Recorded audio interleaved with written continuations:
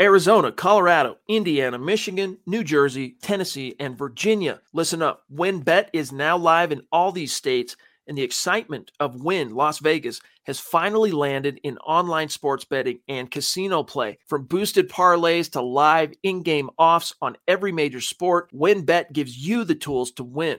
Sign up today for your risk-free $1,000 sports bet. Download the WynnBET app now or visit wynnbet.com to start winning.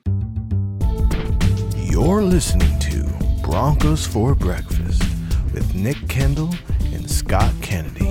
And good morning, all. This is Broncos for Breakfast. So right now, it is just me, Scott Kennedy, going solo for the time being. I got a text message in from Nick Kendall in his travels about 4 o'clock this morning, my time. So that gives him about a 4-hour turnaround.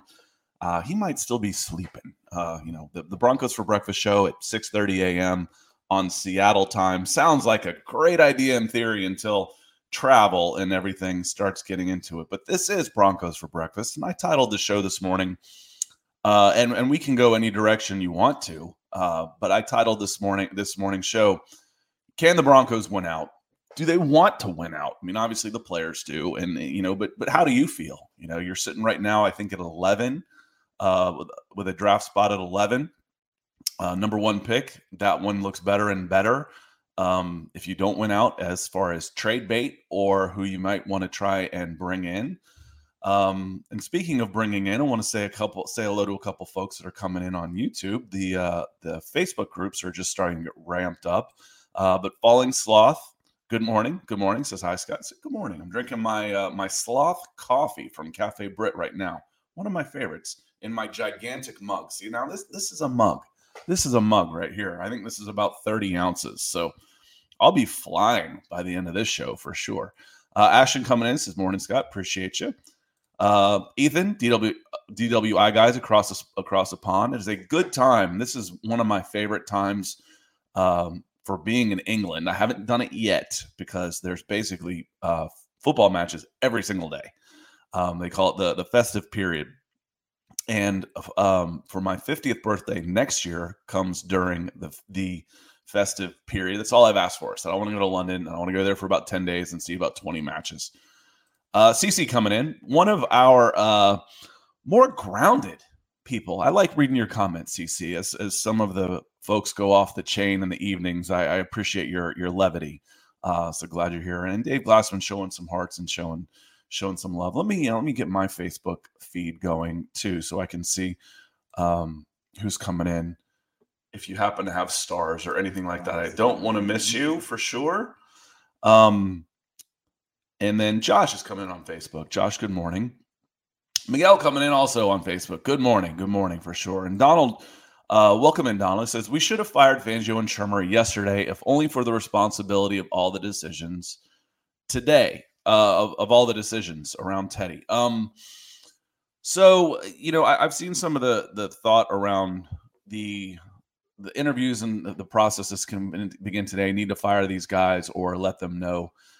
There's so much stuff that goes on beyond closed doors that are not necessarily, public. They're talking to agents constantly. As a general manager, you have to have a 3-man list basically for every position, down to groundskeeper to head coach to quarterback to everything. You always have that list. So if you don't hear anything in the next week or so, don't panic. I really wouldn't worry too much about that. I have very, very little doubt that general manager George Payton, has been on the horn across the NFL with different agents of coaches, of different agents from coordinators, all of that type of stuff. He's putting in the work. He's not waiting until the deadline opens, the opening period of signing period, to start for them to go to work. He's been working on that the whole time. Excuse me for a second while I take a hit on this.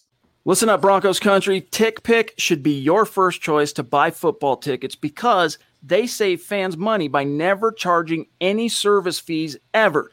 TickPick is the exclusive ticketing partner for the Huddle Up podcast and the Blue Wire Network. Denver Broncos football is finally back, and there's no need to exhaust yourself searching all over the internet to find Broncos tickets anymore, because TickPick, that's TickPick, is the original no-fee ticket site and the only one you'll ever need as your go-to for all NFL tickets. TickPick got rid of all those awful service fees that the other ticket sites charge, which lets them guarantee the best prices on all of their NFL tickets. Don't believe it? If you can find better prices for the same seats on another ticket site, TickPick will give you 110% of the difference in the purchase price. That's right, guys. When we were searching for tickets for the MHH meet and greet for Week 3 at home, Broncos versus Jets, TickPick had us locked down. So visit tickpick.com/huddle today and use the promo code HUDDLE to save $10 on your first order of Broncos tickets. That's the hard part about going solo. It's hard to drink your coffee at the same time and keep talking as well. And Josh Henderson comes in with a very common sentiment. So I like Vic as a defensive coach, but not as the head coach. If you do a Google search on Vic Fangio's contract, it says it comes in at 4 years, $61 million, 35 guaranteed with a 5th-year option. That sounds extravagant for a first-time head coach to me. It really does. Even if you cut that in half, that's a lot of money. So when you start talking about, he's saving, he's making decisions for his job, or you hate guys that lose their jobs, it's like, I get the sympathy part of it. And when you fail at something, it doesn't matter how much you're making. You kind of get used to it as you get older, and if you work your way up the ladder, and you start becoming used to it. And the same things that bother you no matter if you're living in an apartment, just fresh out of college and broke, or if you've got a big house and you seem to think that you've gotten all the things you've ever wanted. You're still stressed by a lot of the same things. I get that, but Vic's in his 60s. He's got 8 or 9 figures. He's got 8 figures in the bank. He's going to be okay. He's not coming back as the defensive coach, though. That doesn't happen. Guys don't take demotions. An interim head coach, you might be able to keep on if you had fired Vic earlier, and let's say you elevated Mike Munchak to head coach for the last 5 games of the season. A new coach, if you wanted to, may have been able to keep someone like that on. But if you're not going to get Vic Fangio as a defensive coach unless he's the head coach, it just doesn't work like that. Leon, I keep tallies on all the supers that come through, and I feel like this is a newer name that over the last couple months. So Leon, appreciate you being here. And he says, "Good morning. Hope still alive for Fangio to get fired today." It is awfully early in Dove Valley, isn't it? So. What do you think? Is this something you want to see happen today? Or is this, across the chat, I ask you, is this something you want to see happen today? Or, let's ride it out. You got 13 more days. What are your options? If you get rid of Fangio today, you're probably not taking Shermer with you. At this point, I think George Payton's just going to ride it out. If he survived the 4-game losing streak midway through the season, and I don't know, it was just the turmoil that surrounded it, he was going to ride for the season and start fresh, clean slate at the end of next season. But one of the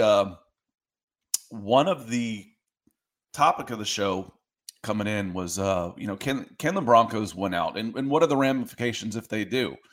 So it's hard to get a grip on this AFC West, except for the Chiefs. The Chiefs are just the class of maybe the AFC right now. And then you look, it's like, okay, here come the Raiders. No, there go the Raiders. Okay, here come the Chargers. They're starting to get together. Then they go to Houston and give up 41 points to one of the 3 worst teams in football and get beat on the road. That might not be great news for the Denver Broncos, because that was kind of a wake-up game for the Chargers. If you're going to have one of those, kind of like when Denver went into Dallas and just embarrass them. You didn't want to be the next team to play the Cowboys, especially if you weren't a very good team. That not very good team happened to be the Atlanta Falcons, and they got walloped. The Chargers, are they good enough? Do you think they're good enough to turn this around and really have a bounce back game? So I don't know. I don't know that for sure. We'll get into it definitely, though. Let me look through the chat here. Shane Daniels coming in here with some stars this morning. Morning, Scott. Do you think Locke should get a second start? Who do you think might be a sleeper coaching candidate out there? I'm going to start with the tail end of that one. I'm not great as far as the sleeper candidates for a couple of reasons. I never really liked that question anyway, because in my business, if I know about them, they shouldn't be sleepers. I should be telling you about them. But if we say Kellen Moore could be a sleeper candidate, well, we've been talking about Kellen Moore, offensive coordinator for the Dallas Cowboys, for months here. I don't know the landscape of coaching well enough to say these are the guys you should be going after.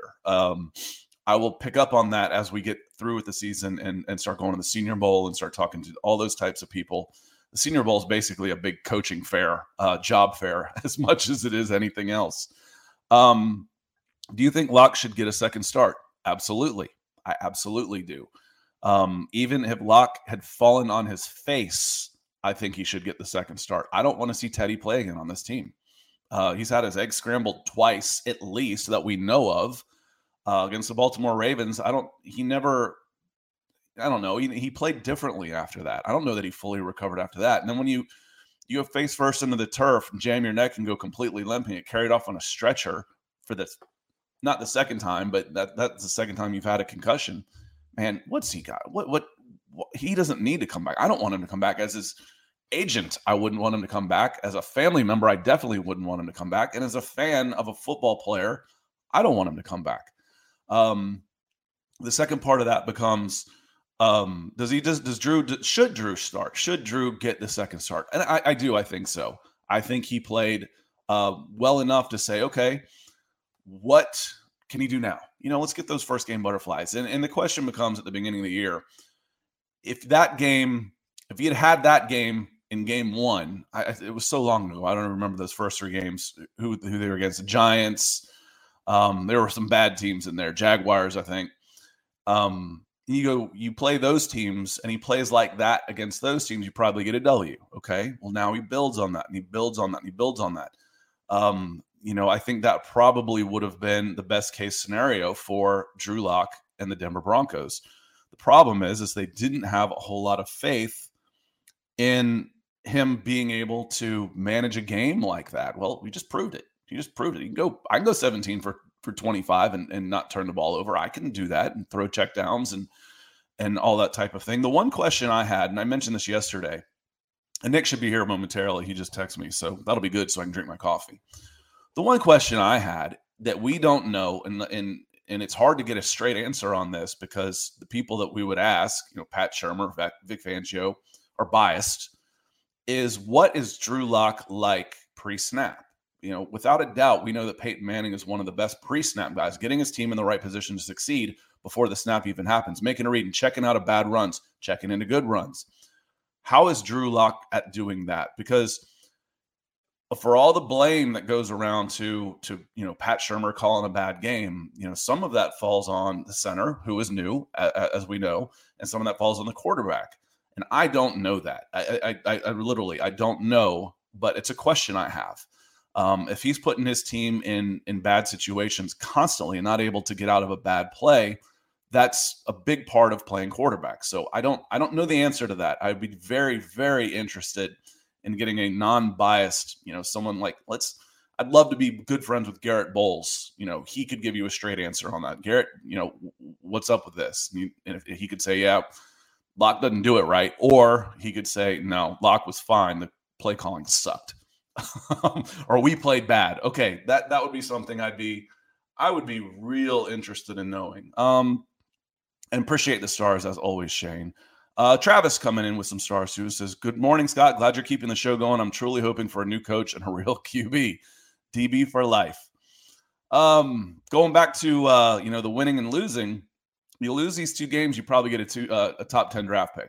Top 10 draft pick starts looking real good as draft capital if you want to trade that to move to Seattle, if you want to try and move it to Green Bay. It's harder to do the next year because my plan is if I get Russell Wilson or Aaron Rodgers, I'm picking in the 30s the next year. I'm not picking in the top 10. So if I'm going to send them two first-round picks, maybe even 3 first-round draft picks, it's going to look like a 10, a 30, and a 30. If I'm on the other end of that trade, I'm like, okay, what are we going to get for this guy? We're going to send them a guy. We're going to send them the piece that they need to go to the Super Bowl. So we're going to pick a 10. We're going to get a 10 pick, a 30 pick, and a 31 pick. Is that good enough for us? And then my second round pick almost becomes a third, et cetera, et cetera. So still for me, going out and getting that quarterback is your best chances with this roster to win now is to bring in a veteran. Is to get the veteran. I think it was Donald actually said, of all the guys that we're talking about and stuff, that Drew Lock has the best chance. Look at that shave. Oh my God. Good morning, guys. Welcome. He's still not quite ready. You're muted. Settle down. Let me finish my thought, and then I'll bring you back in. My thought on this was he said, Drew Lock is of all these players has the best chance of being a Bronco next year, of starting for the Broncos this year. I would agree with that. He's only one under contract. Trying to acquire Russell Wilson, trying to acquire Aaron Rodgers, trying to pick which quarterback you might draft and or start. Teddy Bridgewater's not under contract. The only one that's got a contract right now to be a Denver Bronco next season is Drew Lock. So by default, he's probably got your best chance to be your starting quarterback next year. But it ain't going to happen under Vic Fangio. Right, Nick? Amen. And welcome back to Seattle, where the times are different. And got in last night at about 1 a.m., 2 a.m., 3 a.m. I don't even know. So going on about 3 hours of sleep. But that's okay. So welcome in, everybody. I guess welcome into me. Good morning. And yeah, you're definitely right. That's what we said early on in the season about Drew Lock being the guy, not only just being the guy under contract more, but the youngest guy with the most tools. So if tie goes to the youngest guy, in my opinion. And I guess the Broncos didn't see it that way, or Teddy was winning in many other ways. I mean, a big thing is with the Drew Lock whole thing with this, especially this offseason, is that I had to fly a plane yesterday, or I didn't fly a plane. I was on a plane yesterday, and my boss recommended that I shave my face for a cleaner fit of my mask. So I was like, okay, boss. I forgot what you do for a living. I rolled my eyes, but I forgot what you do for a living. You're actually like super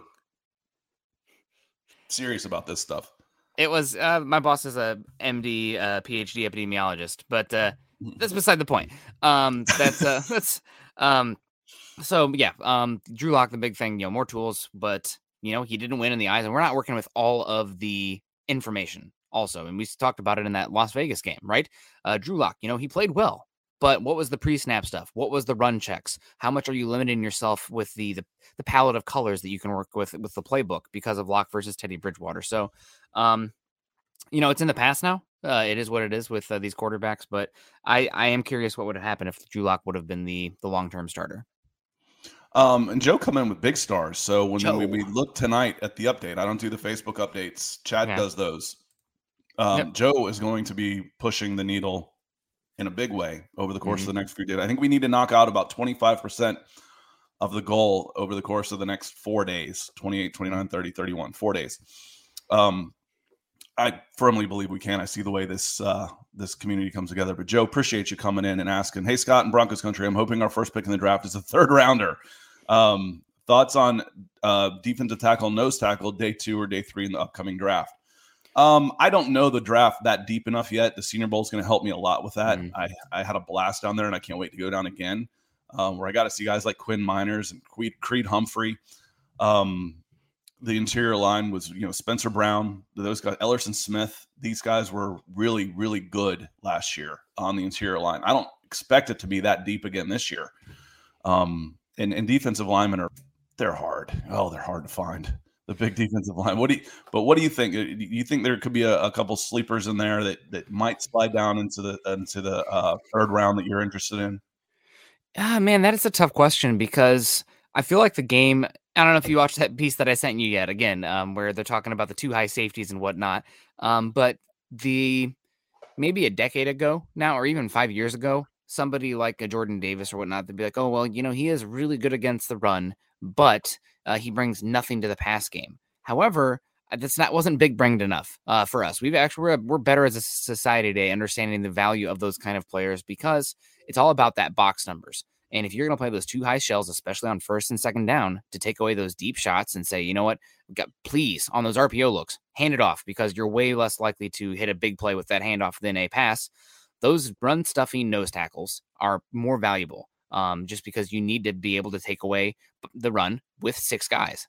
So Jordan Davis will be higher. There's another guy too who I really think there's only 2 nose tackles so far that I've seen that be like, yeah, that guy is going to be a starter in the league. Travis Jones from UConn is, I think, about 6'4", 340, 350. He's another one who is an absolute unit. I think he's going to be down at the Senior Bowl as well. And I actually think he might have better pass rush ability than a Jordan Davis, which maybe brings him some more value. But I think with the amount of teams that are running this Vic Fangio style defense across the league, especially running the 2 high safety shells, that these nose tackles are going to be more valuable than you'd seen in the past because it allows you to play that 2 high safety shell on 1st and 2nd down. Well, it's a lot of fun watching the interior linemen because it's a controlled environment. A game is chaos. You know, a game is so dependent on the rest of your teammates. But when I get to watch a guy go through 20 reps of the same thing that I get to watch the next guy go through 20 reps of the same thing, you start getting a better idea of who you're looking for and what you're looking at. So I go down Tuesday, Wednesday, and Thursday for practices, and then I take off Thursday night. Fridays are walkthroughs, Saturdays are games. I don't care about the games. The games don't really matter in these instances. So I hope he will be down there. And you've heard me joke before. You get a guy that if I can't outrun him or kick his butt, we're going to be friends. So, you know, I see 6'4", 330. I probably can't outrun the dude either. And maybe I could when I was 18. Definitely couldn't now. So we're going to be friends. We're going to make sure you're on my side. CC coming in says, I'm happy to see Locke play a clean game, but I mean, I'd really like to see him string together consistency these last 2 games when it comes to footwork and turnovers. If so, then good for him. I think that's the key number right there is if you just get that 0 turnovers again. Yeah. That's more important than, you know, I think during his famed stretch run, his rookie season where he went, 4-0 or 4-1 or 5-1 or something like that. I think he was 5 games. I think he was 7 touchdowns and 3 interceptions. That's not great. You extrapolate that over the course of the year, you're talking about 21 touchdowns and what about 10 interceptions? That's not great. It's pretty good for a rookie. Yeah, that is pretty good for a rookie, but you're looking for better than that. I think it's almost important for him. If he comes out of these 3 games, if he starts 3 games and has 3 touchdowns and no interceptions, I think you're really happy. And on the Drew Lock roller coaster, we mentioned if I'm looking at a line graph, Teddy's is pretty boring. It might have a blip here and a dip here and a blip here, but it's pretty straight across the line. Where Drew Lock's is going to have very high variance. It's going to go, yeah, he went for 4 touchdowns here, he went for 3 interceptions here.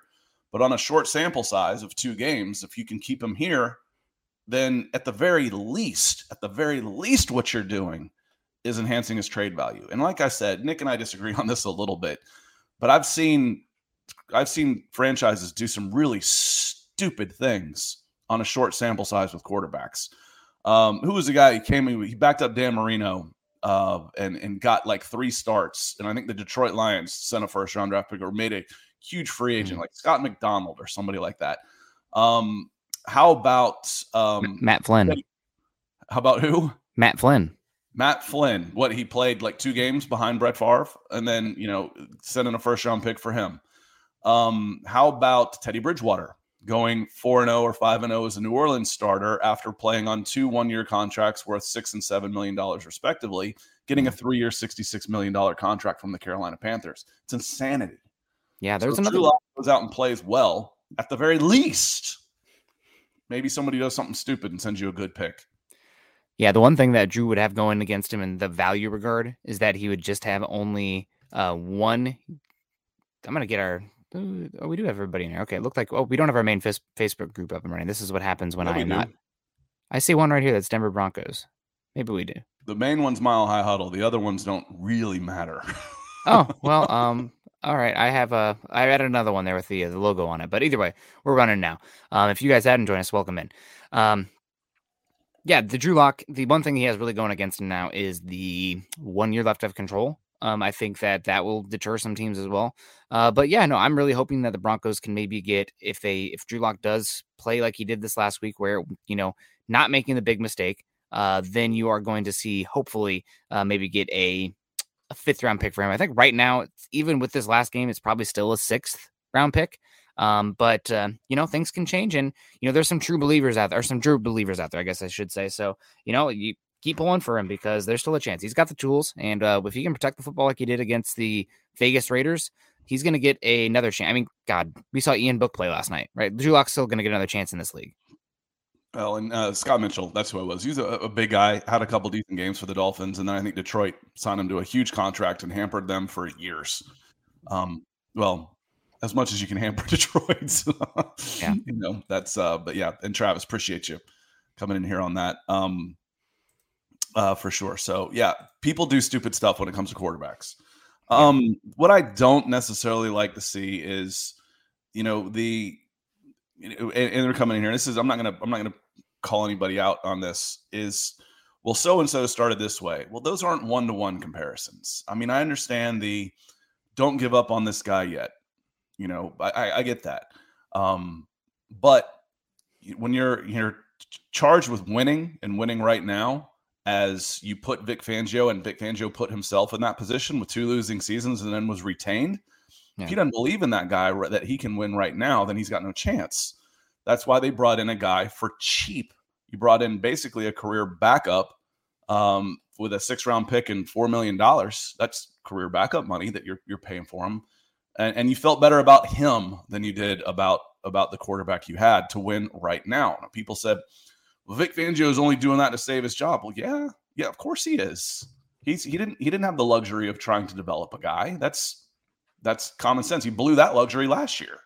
Yeah. I mean, it is what it is. I also don't really like the hindsight analysis with the arguing the counterfactual. I mean, like if Drew Lock started since week 1, we'd be out of the pandemic and there'd be a cure for cancer. Like that kind of thing. It's like you don't know. Like I guess anything is possible. But we are where we're at, and all we can do is deal with the reality and the set of circumstances that we've seen so far. So, that's what it is. Ashton coming in here saying 7-10 surely means Fangio is gone, right? I think one more loss and for sure Fangio is gone. Fangio might already be gone, but I was thinking 9-8 might not get it done. It'd be nice to have a winning record, and as a coach, you want to put that on your resume. Totally. When you're going into interviews, and even if he wants to, he said, I didn't see the context of the quote and kind of read how he said it, which matters. But he was talking about, I'm not too worried about losing my job. I won't get into that. Personal reasons I'm good. Yeah. Personal reasons is you got like $30 million, you're fine. You're at retirement age and you've got 8 figures in the bank. Yeah. I'm not worried about it. I've said before, Bo Pelini was like, I'm rich. Screw you. I'll say what I want. And I'm like, I don't know why more coaches aren't like that. There's such politicians out there. I'm like, you guys have FU money. Relax. Have some fun with it. Like I said, Steve Spurrier was one of my favorites. People hated Steve Spurrier. I'm like, Steve Spurrier had some fun. He's one of the few guys out there that actually seemed to enjoy coaching and enjoy the competition. So anyway, my thoughts on that is, Ashton, I don't know that 9-8 saves this guy.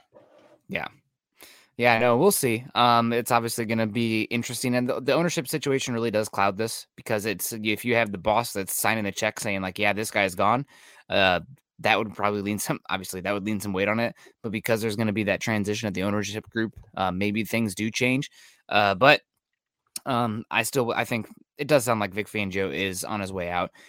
They had to win one of these last 2 games, losing to the Bengals and then losing to the Raiders. And even if it's the fault of the offense, I mean, that's your offense too, Vic. Like, you're the head coach, so that's your offensive coordinator. That those are the guys that you picked. Guess what? The buck stops here. So if they're not getting it done, then sorry. Like you had 3 years, 4 years? I don't even know how many. It feels like it's been 20 years. I don't know. I guess it's 3 years because it was we're in dog years at this point. It's been forever. I have no idea where I'm even at. I just get the last 24 hours have been a blur. But Shane coming in here saying, morning, Nick. Good morning to you, Shane. I went back and rewatched the game. Our run game was hampered for 2 reasons. Schlottman couldn't get push, and Reisner was just awful. Offensive line was terrible. The Raiders, also credit to them. I don't really respect Gus Bradley that much as a defensive coordinator, but he had Shermer's number this week. They called more run blitzes and stuffing the box that we've seen all season from the Raiders. They were the lowest blitz rate team in football, and they blitzed the Broncos pretty consistently and took away the run lanes. And the Broncos could not pivot. Is that Shermer hampering or handcuffing Drew Lock to make those checks from those kind of plays? Maybe, but simply put, you were just beat up front, and Schlottmann hurt that a lot. I'm not going to dunk on Schlottmann too hard because I've said it coming into the season. He's a guy who's a borderline rosterable player. So if he's out there in that kind of situation, you're going to have a bad time.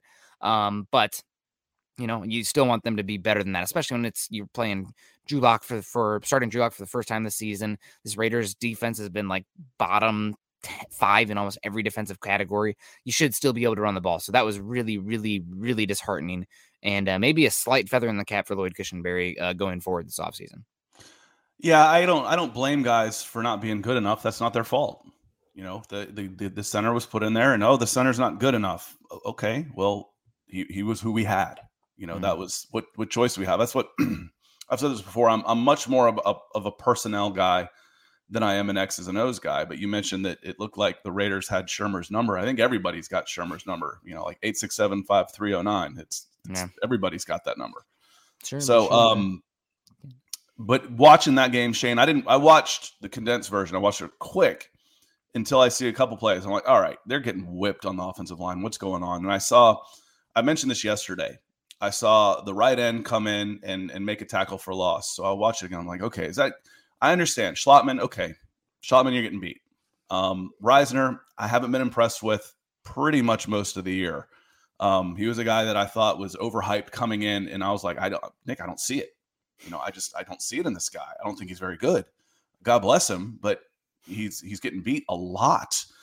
But Bowles is supposed to be a guy. He's supposed to be one of your guys. So I see this right end make a tackle for loss. So I hit the rewind button and watch it. I'm like, no.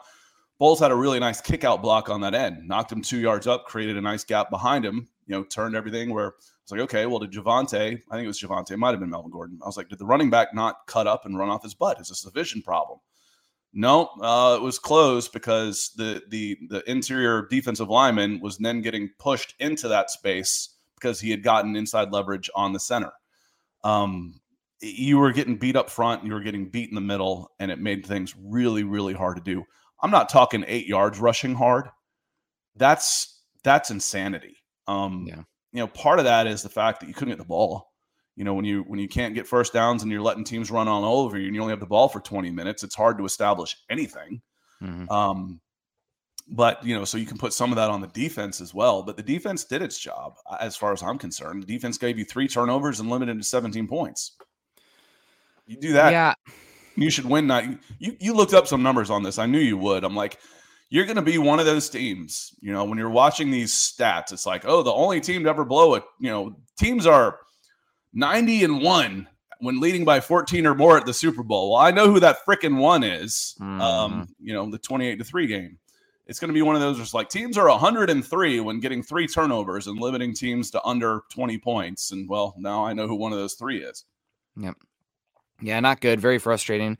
I do put a little bit of blame on the defense. We have Donald coming in with a comment about, the defense needs to get off the field. And I think the Broncos gave the Raiders the ball back with like 4 or 5 minutes left, and they didn't touch it again. And when you are the number 1 paid defense in football, you should expect that defense to get that ball back in that situation, especially when the Raiders are going to be running it like they are. And they could have told you, we're running duo over the left A gap, and they still couldn't have stopped it. So it was frustrating. Broncos run defense in general. Mike Purcell has been not very good this season. He's one that I would assume is going to be on his way out. Malik Reed, not a starter, especially again in the run game, just not a starter. And those guys are weak in those kind of situations, and Broncos got stepped on. I mean, it's the same thing that we've been saying all season about this Broncos defense. The Broncos defense is a good unit, no doubt. They've been playing much better as of late, but the offense and how they had been protecting the football and rushing the football had protected the defense. That Raiders defense, they only gave up 10 points, 13 points. That's not a good unit, but because of their offense was so able to possess the football and dominate physically, it helped their defense, kept them off the field, kept them fresh, kept them in good situations. And if your defense is on the field, the less that your defense is on the field, the less likely you're going to give up points. It's crazy how much that's correlated. You can go both ways at that. If you're not 1 of 11 on first downs, you've got the ball longer again. So there's plenty of blame to go around. There's plenty of, if this was better, then this would be better, et cetera, et cetera. So, Donald, I think you said some of the blame goes on defense. I agree. But overall, if I'm looking on how do I fix this game, I'm like, okay, what do I need to fix? I'm not starting with the defense. That's my point. If I get three turnovers and hold a team under 20 points, I should win. I should win that game. Can you count on them to keep bailing out your offense that isn't getting first downs and isn't putting points on the board? You can for a while, but there's very few shutouts in this league. Those other teams are doing well too. Kevin G coming in on YouTube with a good question I like. Says, do you think we can give up picks and players for Rodgers or Wilson and still draft one of the top QBs in this draft? No, I don't. I don't think you're going to be able to. It's going to cost you your number one, probably your number two, no matter what, to get Rodgers or Wilson. So I don't see any way that you can get one of those guys and get one of the top guys in the draft. Now, you could get lucky. You can get a guys like there's a really heady, smart, savvy quarterback that puts up really good numbers, but he's 6'1" and undersized. And I picked him up in the 5th round. He turns out to be awesome. That happens. So if you get one of those guys, would I still draft a quarterback? Yeah, probably. But it's not going to be one of the top guys, but that's okay. The top guys in this draft aren't that great so far. Yeah, and he said they ain't all that good and could possibly drop in the draft, sit and learn. Quarterbacks are always going to go high. Desperation. It's closing time at the bar.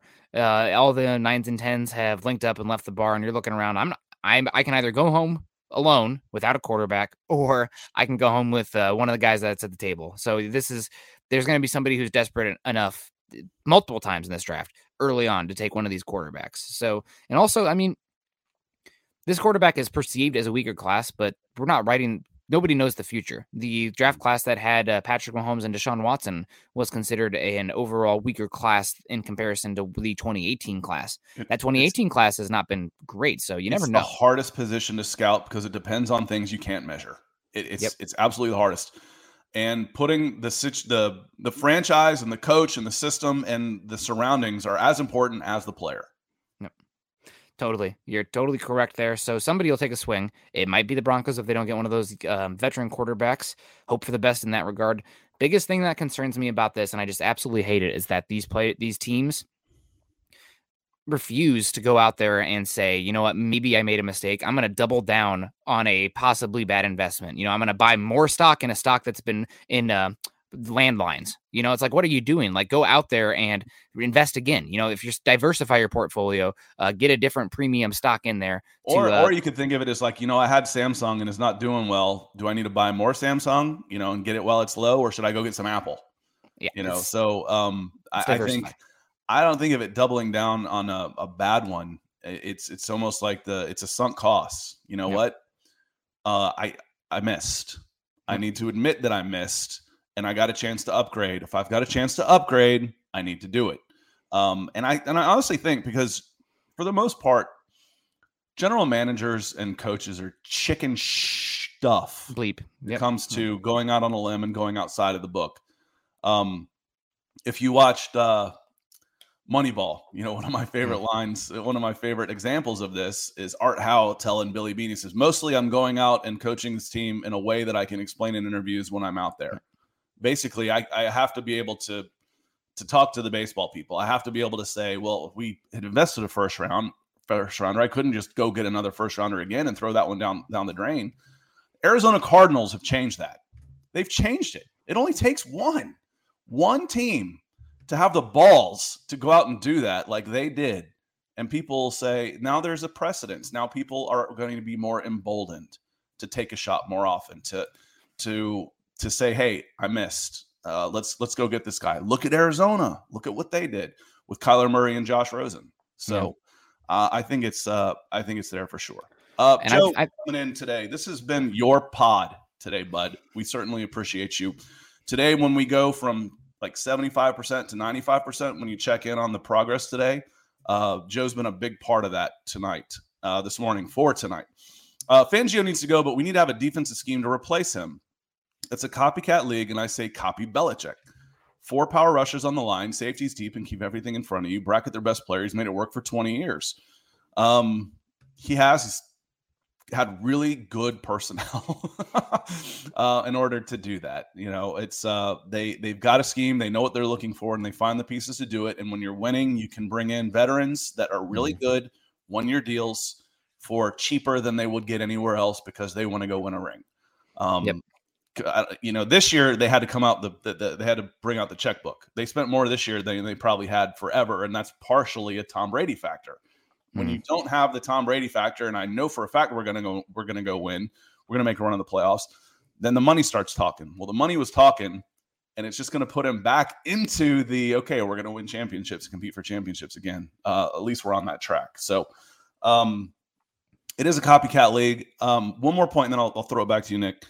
And I've said this before, when you go with a defensive coach, let's say Dan Quinn comes in and he's your head coach. The problem with having Dan Quinn or a defensive coach is if you have to nail the offensive coordinator hire. It's not easy. That's no sure thing. And 2, if you do, you're only going to have him for a year because someone's going to hire him as their head coach, because the first guys that get hired are really good up-and-coming offensive coordinators. Those are the first guys that are on the list of the head coaching jobs, and there's 10 open every single year. So that means you've got to nail the head coach, the offensive coordinator position again, and then again. And the odds of you doing it are impossible. You're going to have a lot of more variance when you're talking about a defensive coach. For the most part, there's exceptions. I know. But that is one of the concerns you have with hiring a defensive coach is you're constantly changing the offensive coordinator, and it's a hell of a lot harder to run an offense than a defense. Yeah, I agree with you. However, I push back a little bit on the what's it going to look like and have to do it again and again. It's going to look like this regardless if you don't have the quarterback. Yeah. So it all comes down to the quarterback. It's the quarterback silly. That's what is it? There's some. It's blank dummy. I can't remember what the phrase is. It's something pretty popular. Anyway, it'll come to me. I woke up and sprinted in here. I haven't had coffee yet, so I am struggling, but we're getting by. Point earlier I wanted to get back to too is you're talking about these quarterbacks, these teams afraid to make the miss. I think that a lot of these teams come at the viewpoint of the quarterback position all wrong. They're thinking, how can I make the guy that I just took work? How can I make him hit? That's the wrong question every time. The question should be, how can I get the right quarterback? That can be regardless of if you guy have on the roster or not, but that should be the question. So if that means going out there and doing another high draft pick on the quarterback position, great. Keep adding to the resource because, I mean, look at what the Jets just got for Sam Darnold, who has been god awful. Those guys pretty much retain their value. And you can flip them for one trade. You can usually do that for one deal. Look at Josh Rosen. You're able to get a second round pick for him, and then you can get him off waivers.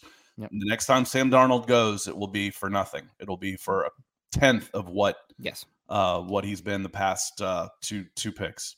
Yeah. Oh, it's the economy, stupid. Thanks, Shane. That's I knew it was. I was like, what is it?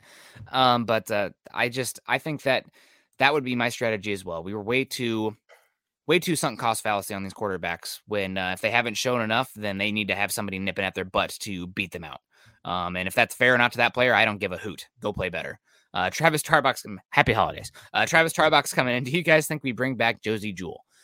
It's definitely possible that Jewell is back, but the big question is, are the Broncos going to be playing the same scheme as what they had with Fangio? And is Jewell going to be as much of a schematic fit as what Fangio's wanted? Fangio wants a lot of the stuff, work in the box where linebackers every once in a while will flex out and play over the slot and coverage. But big thing is that box work. And maybe if you're running more of a 4-3 or a 5-0-5, like what the Patriots are running right now. I saw a comment about the Patriots defense. They're actually running a 3-down lineman defense there with a lot of versatile pieces on the linebacker position. But Jewell's possible. I'd love him back, but we need to see what the defense they're going to run is. I'm going to say if the medicals check out okay, then yes, because he's not that expensive. He's still pretty young. He's 27 years old. His extension or his last year option, whatever it was that kicked in, went from almost tripled his cap hit. He went from just 9 to like 2.3. So can you bring him back on a 1-year, $3 million deal? Yeah, you'd probably take that. I think that's better than anything that he's going to get anywhere else. And is he worth that to you based on what you know about him as a leader, a mentor, and a situational player? Yeah, he probably is. You can afford it. Unless you need every single penny to pay your quarterback that's coming in, you can afford to take an extra $700,000 of cap hit Josie Jewell to bring him back to make sure that your young linebackers, Baron Browning, and like I said, I've been impressed with Jonas Griffith. Yeah. If I see a guy like that making plays who's 6'4", 250 pounds, I'm pretty excited about what I've got there. I would love to have someone like Josie Jewell in there to mentor these guys, to push them, to show them what it's like to be a pro. And flat out, if he plays like he did at the beginning of the season, he's a pretty good football player. Yeah. So yes, I think the Broncos bring back Josie Jewell. Yeah, I'd be about that. We will see what his market looks like. Maybe it's higher than we think. But with the injury coming off, with his athletic limitations, and with how, Broncos are kind of proving it this year. There is obviously a point of diminishing returns, but you can find linebackers all across the league. There's no point in paying a Blake Martinez top 10 off-ball linebacker money when you can go out there and find a similar player like Devondre Campbell, or not a similar player, but it's Devondre Campbell, and plug it in like the Packers did. Blake Martinez, see ya. We're not paying him that money. What are the Giants thinking? And then bringing Campbell, who's been almost an all-pro this season. So you can find linebackers if Jules is too much. I wish him nothing but the best, because coming off an injury, he's not going to get a big contract. No. He's going to be relatively cheap, and he's valuable enough to you for the intangibles that I think he's worth bringing in for sure. I would say yes. I said yes. I say yes. And I would start him and Browning next season. And if Griffith comes and does better in the box and the processing stuff and breaking down with the, A through C gaps in the run game, then maybe he takes Jewell's spot. Or Browning and Jewell have both had injuries this last season. So you're going to want, some depth there. So if it's not too expensive, I 100% agree. I think Jewell would be a great get. And also that's a good economical buy as well, because you're not paying much for a position that is seeing the field less and less in today's NFL. So I think we're sharing a brain on that one there. The DWI guys coming in. Ethan, good morning to you. Hire an offensive coach. Hackett, Dabble, Bieniemy, Moore, even Peterson. More likely to attract Aaron Rodgers or Russell Wilson. Well, I think with Russell Wilson, if you have the Dan Quinn connection, who's a defensive coordinator, and it's not just Dan Quinn, you also have Darrell Bevell and Schottenheimer in Jacksonville, who are probably likely to be relieved of their duties after this season. And that just makes total sense. It's going to be, Seattle East there in Denver in that kind of situation, because not only would the Dan Quinn connection be there with Russell Wilson, but then you have Bevell and Schottenheimer as well. So I don't necessarily get the Dan Quinn connection for a quarterback and a defensive coordinator that was 6 years ago. That was a long time ago. What connection, would you say right now, that Pat Shurmur has a connection to Pat Surtain? That's kind of a stretch. Now, Dan Quinn is a much better personality when it comes to this, but it's different sides of the ball. Quarterbacks are, their own prima donna people that I don't necessarily get that one too much. But a quick example of the type of reach that Dan Quinn has for his players. Dante Fowler was doing an interview with the Atlanta Falcons. Everybody drink. And he mentioned something about like calling Dan Quinn when, one of the reasons he came to there was because of my guy, Dan Quinn. He came and signed with the Falcons when Dan Quinn was the head coach. He played for Dan Quinn at Florida with the Florida Gators, and is still referring to him. And this is when this was this year that he gave that interview. So Dan Quinn's already gone, been fired, and is defensive coordinator of the Dallas Cowboys. And an Atlanta Falcon is still referring to him as my guy. That's my guy. That's nice. When you've got a guy who's pretty unlikable as your head coach, Dan Quinn, you're gonna root for. I promise you. You might not want him there, but you're gonna wish him Merry Christmas and sorry to see you go when he eventually gets fired, because all coaches do. Yeah. Again, it is a connection league overall, so maybe there is a relationship there between Russell Wilson and Quinn that we don't know, and maybe also there's a trust factor there with Quinn and Russell Wilson, where Russ is like, listen, I know if I'm there with Quinn, he's going to let me do what I want to do and empower me, where he's not going to be, Mike McCarthy out here saying this is our offense no matter what, Aaron Rodgers, like kick rocks if you don't want to run it. And I still think if you're going after Aaron Rodgers, to a lesser extent Russell Wilson, they're going to have a say. I still believe you're gonna get their input when you're going, well, who are you gonna bring in? Well, who do you want us to bring in? That's part of it. So if I make this move, and you don't want to hire a coach just to get a quarterback, or vice versa, but if you're happy with this coach, if he's on my list anyway, and he gets rubber stamped by the quarterback that I'm just about to mortgage the house for, then that's a win-win, right? Oh, totally. And also, as much as there's not supposed to be these conversations off the record, these conversations are happening off the record between these guys, the agents, the players, the coaches. So we'll see what happens. I know the Broncos are, by all accounts, planning to be aggressive with one of these two quarterbacks this season, but they were aggressive with Rodgers last offseason and nothing came of it, or even Matt Stafford too. So no guarantees, but it does seem like there at least is some thought in Dub Valley that there could be a Quinn and Russell Wilson connection. And it doesn't hurt that the Dallas defense is playing excellent football right now as well. What a massive turnaround Quinn has had on that Dallas defense. And certainly appreciate you, Ethan. Happy holidays. And one here, Denver Broncos are trying hard to get you guys off the airways, unfortunately. I don't exactly know what that means, but they've been, the NFL doesn't like the media, period. Yeah. They want to control everything. They always have. Yep. So that's nothing new. Yeah. And real quick on Ethan's comment, Bieniemy in Denver is not happening. I know people keep screaming for that to happen, but there is bad stuff in his closet for his time when he was in Boulder. So him coming to Denver I've been told point blank, give it a rest. It's not happening. So just put that one to bed. There's other guys out there, but Bieniemy's not coming to Denver. It's like, let's see. When I think of character problems, who do I think of? I think of Cincinnati. I think of Dallas. Baltimore doesn't typically care because they've got enough that goes around it. So, but probably not the Denver Broncos. Yeah, just that one's not happening. I would be interested in Nathaniel Hackett, for sure. I really like what Matt LaFleur is doing over on that offense with that wide zone, with pairing the quick game and then having a backside deep threat. And not many players can process like Aaron Rodgers does and have the arm talent that Aaron Rodgers does.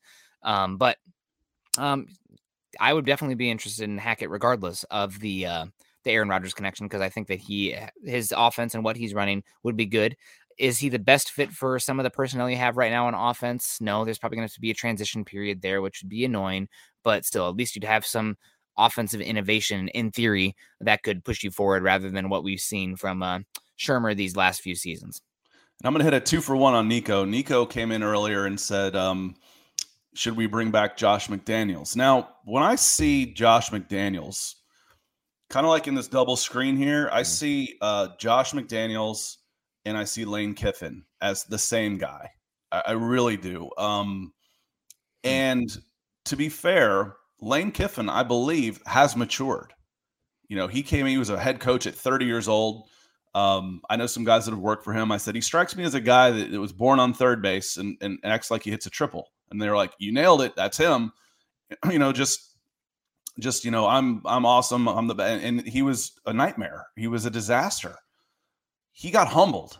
And it's almost like, even his online personality, he's more like Spurrier now, where he's like, listen, I'm rich. I'm having fun. I don't take it too seriously anymore. And he's having success. That would be, for me, the best case for Josh McDaniels. Josh McDaniels under Belichick, just like these guys under Nick Saban, you've got an authoritative father figure that's going to cover all ills and all those type of things, where Kiffin coached too. Josh McDaniels under Belichick is Lane Kiffin under Nick Saban. Josh McDaniels, my initial thought is, are you joking? That guy was a joke as a head coach. Yeah. This arrogant, egotistical, do-nothing moron. That is my initial thoughts of Josh McDaniels. But has he matured? It's possible. Certainly is possible. Yeah. No, I kind of like Lane Kiffin, but I'd really like it when he dials up a great play and chucks his clipboard 5,000 feet in the air. That's some of my favorite film clips when a guy's wide open and you just see a clipboard go way up. But I don't know how his RPO-centric offense would work in the NFL. I guess it's working for Miami right now, but man, has any team played a softer slate of 7 games in a row than Miami has on the 7-game win streak? It's insane. Still got to win them. Who wins 7 in a row? I mean, the Chargers go to Houston and get whooped. Yep. Kevin, he says, didn't he look dumb this year talking we beat Alabama? He didn't say you beat Alabama. I think at halftime he said, grab your popcorn. It's going to be fun. And then Alabama just then poleaxed them. He didn't say it was fun for him. Any big deal. As far as stupid stuff that Lane Kiffin says, that doesn't even make the top 10. But that turned into like a meme type of thing. Grab your popcorn. as he was going into half. Personally, I can't stand the talking to the sideline coaches as they're coming in and out of the locker room. I think it's ridiculous. And they do it for the 1 in a bazillion chance that you're going to get a soundbite like that. Otherwise, it's the same crap. Well, we got to block better, protect better, we'll check the film, we'll get in here, we'll get after these guys. Thanks, coach. Ugh. But every once in a while, you get a soundbite like that, and it seems to make it worth it for all of these network executives that think you have to have a 3-person sideline reporter interview the head coach. Ridiculousness. I think whoever's doing the sideline interview for that halftime should have to tackle the head coach, and then you earn that interview. If you can bring him down, then you can have it. Some of those older coaches, the Andy Reid maybe, although he's got some mass to him, maybe he could work through Aaron Andrews' tackle attempt. But no, I agree with you. It's dumb. Also, those guys have such a limited time in general with the halftimes that it's nonsense. They don't want to talk to you. No. They don't want to talk to you, and they're not going to say anything. So why bother? It's one of the things I really like what NBC Sports has done with their soccer coverage is they have not crammed down the sideline reporter down our throats. Mm-hmm. It's a 2-man booth. Go. Yep. I agree with you 100%. Person booth. I don't care the man booth. Forget that part. It's the sideline reporter trying to yeah. wedge The woe in was there. implied. The woe was implied on that one. The woman. Jay coming in here. If they're going to fire Fangio, why wouldn't they do it today to take advantage of the 2-week window to start the interview process? Unless George Payton has a good idea who he's going after. I think he has a good idea who he's going after. Also, the guys that he's going after, from the names that I've heard, are all in position to make the playoffs. So they're coaching some meaningful games right now. So they're not taking time off, weeks or multiple days off to prep for an interview, go out there and do it. So there's connections that are happening. They're talking to agents. There's flyers going out there. No doubt Peyton already has a short list of who he's interested in. You don't need the 2-week distraction while you're conducting these interview process and doing your due diligence behind the scenes. So Jay, I think you said the second part is the most important part on there. Unless he has a pretty idea who he's going after, he's already going after them. Yep. He's already doing the due diligence. I promise you. And the Broncos don't need they don't need the distraction. I mean, what harm outside of throwing Teddy in there right now? That would be probably the most detrimental decision I think that the head coach could make right now is for the long-term health. Otherwise, what's the worst case scenario? You lose these 2 games, and that's not that crazy right now. Even if you go 9-8 and eke into the playoffs, are you a contender? No. So you don't need the distraction for the next 2 weeks. Get it done. Get it over with. Do your due diligence behind the scenes. Appreciate the stars, OJ. Yeah. No, thank you very much. Yeah, it'll be interesting to see what the Broncos do. The other thing is, why don't you fire Vic Fangio if you know he's already gone? You have to then totally change what you're doing coaching wise, game plan wise, system wise, and you're in an evaluations part of the game. So if you're shifting all these coaches' roles because you created a void at the top or fired multiple coaches, then you're putting your players in a weird position where everything else around them is different as well. So I think there is something to be said for the stability, running out the season, because you are in that evaluation position.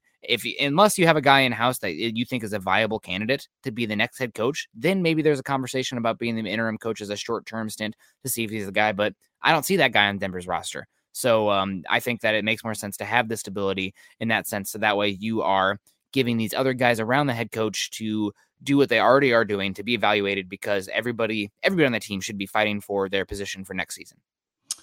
Donald, I think Comcast is squashing NBC Sports, the parent company. So I think NBC Sports, the channel, is actually going away. That's why the Premier League has just been moved to USA. So I think that channel itself is getting mothballed, but I'm not 100% sure. Might be worth a quick Google search. And Joe, thank you for this continued stars and the reminder, because I said I was going to do a 2-for-1 on Nico, and I only addressed the Josh Daniels thing. So I highlighted his Mike Tomlin comment and didn't even hit it. I love Mike Tomlin. Love him. We talk about, he's one of my favorite coaches. He'd probably, if I could pick anybody, I'd probably take him. Does he need a change of scenery? Maybe. There's enough people in Pittsburgh right now that are saying, we're tired of this. I'm like, you don't know how good you've got it or how good you've had it. And maybe he does need a change of scenery. And if he's gone, he's not going to be out of work long. I promise you. He is not going to be out of work long. Yeah, hell, he's one of the coaches that I think if there's any whispers of him potentially being available, there's talk of teams trading draft picks to get him in, because they don't even want to have him hit the open market. So if he's available, hell yeah, sign me up. He's one of the very few. Him and John Harbaugh are two that I'd be like, oh yes, bring them in, because what a sample size of being great with winning in multiple ways as well. I think that's really important. If you can have a head coach who can have multiple roster types, alignments, strengths and weaknesses, and still win football games, that's a good head coach. The ones that have to have this certain type of roster every single time, running this specific scheme with you're strong in this spot, those are the ones that scare me, because you're going to have variance year to year across the roster. So if you need it that specific way, you're not going to win every single season like you do see with Harbaugh and Tomlin. So I titled the stream, "Can they win out 2 in a row?" Oh, buddy. I think I wouldn't put them past them beating the Chargers this week now. Well, on Thursday, we'll get into a preview, but the Chargers, a team that goes and loses in Houston, is beatable, obviously. Kansas City, if they're playing for anything, you're not going to beat them. That's just the way I see it. They're not going to, you're not going to beat them. Nico, sorry about that, Nico. I highlighted it and then I went back to a previous comment. Proven coach like Tomlin would be amazing. I love Mike Tomlin. Take him in a heartbeat. He's going to have if he leaves Pittsburgh, I'll say it one more time, then I'll leave this one alone. He ain't going to be out of work for long. No. But before we get out of here, just you're looking to the crystal ball. You think 9-8, picking around. The strength of schedule isn't all that great, which is good. I looked at it today, and there are 5 teams at 7-8 right now, and there are 7 teams. So there's 12 teams that are either 7-8 or 8-7. So it matters. The strength of schedule is going to be in your favor if and when you miss the playoffs, because if you're tied with 6 other teams, you're going to be at the top of the heap, and it could be a difference between 5 and 6 picks. So we'll definitely get more into that. And as Ethan says, can they win out? Yes. Should they? No. Can they? Oh, I think there's a better chance of them losing both and winning both. We'll get into the Chargers game on Thursday morning, and hope to see all of you there. Nick should be well rested. He is going to be a hurting puppy today. So building the Broncos, you just let me know if you need a pinch hitter with Carl, and you can sit behind and say hello to everybody in the chat and make crude comments and that kind of stuff like I like to do in the evenings. Yeah, Carl's already on the look for a substitute for tonight, because I got in super late because of delays. Oh my God. Also having to fly with a cat. We flew with a cat because he's got dietary concerns. It was cheaper to fly with him than to pay somebody to deal with him.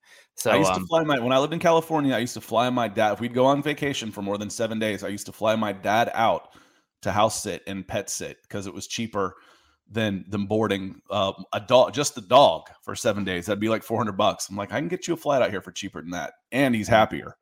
Yep. Yeah, that's maybe give me an idea on that one. But yeah, can they win out? Should they? No. We'll see what happens. Broncos right now at the 11th pick. They could fall all the way down. And also, you said there was a bunch of teams with 7 or 8, 7 and 8, 8 and 7. Don't forget the 7, 7 and 1 Pittsburgh Steelers. They're in there too. So I think there's 12 teams that are between 7 and 8 and 8 and 7, including the 7 and 7 and 1 team. 12 teams sitting at that fabled. Everybody still has a chance while we're playing god awful football. Yep. So we'll see. Thanks you guys thanks Scott for running this before. I set my alarm for 6:30 because I'm like, oh, that should give me time. Still not totally understanding that how time zones work. What is that? I think they're make believe. No, I get it, but brain was not functioning when I got in at 2 a.m. And also my gear was not set up. It was here, there, and everywhere because I flew back with it across the country. So what a mad dash this morning. But thanks Scott for getting it going, and thank you guys for sticking around. For just waiting for me to come. I know everybody's just waiting for me to come and give my beautiful insight for all of you. You gave me the heads up this time. I was actually worried about you the first time. Yeah. I mean, I didn't even count this one as oversleeping. I didn't count this one as being late. I'm like, all right, I'm gonna give it till 9:30 my time, and then I'm gonna build a stream and get going. So, Joe Spath, superstar for us today. Ethan Travis, Shane. And if I missed you, I apologize. Archuleta, who's that? Leon. I remember the last name Archuleta because the Archuleta is a famous football player. Adam Archuleta. Yep. So appreciate all of y'all coming in. And if I didn't say thank you, just because I'm old and forgetful, not because I don't appreciate you. Thank you so much. Yeah, guys, follow us on Twitter. Scott is at Scout Kennedy. I'm at Nick Kendall MHH. Also, make sure you're following us at Mile High Huddle and at Huddle Up Pod. If you're on Facebook, please join us at facebook.com/Mile High Huddle, as well as facebook.com/Mile High Huddle Pod. If you are on YouTube, make sure that you subscribe, like, and share, not just here, but on Scott's channel as well. Which, Scott, I still don't. Your banner got moved on here. I'm totally out of my wits. But at YouTube.com, I'll grab a link. The numbers are going up still, which is nice. It Awesome. didn't. I hit those numbers, and it's like almost like, okay, once you're monetized, now Google has more incentive to send you people because they're making money now too. So my subscriber numbers are going up, and we will be doing more. I've been getting back into the high school recruiting stuff too, and those guys that I'm putting up are 3 and out guys. So they're not that far away from the draft. But my channel is now in the chat. Click on it if you haven't already. I think probably at least half of this group has. So this has been, like I've told y'all before, couldn't have done it without you. Couldn't have done it without you for sure. There you go. And I put it in there too. I just wrote one out. So whatever, Chad, making me look silly. Appreciate you guys so much. We will see you. I won't see you tonight. It'll be Carl with I think it's either Lance or Eric, but we'll see. And I will see you guys tomorrow on Scott's channel, like we just talked about, talking a little bit of Falcons playing the Detroit Lions and the 9th overall pick. Scott, we might have a little bit of a overlap here with our draft content this year, with where we're picking and our biggest needs, which is fine by me. No, that'll be nice. It means that we've got multiple places for the same content, which, is efficiency. I like efficiency. Especially in my quarterback position.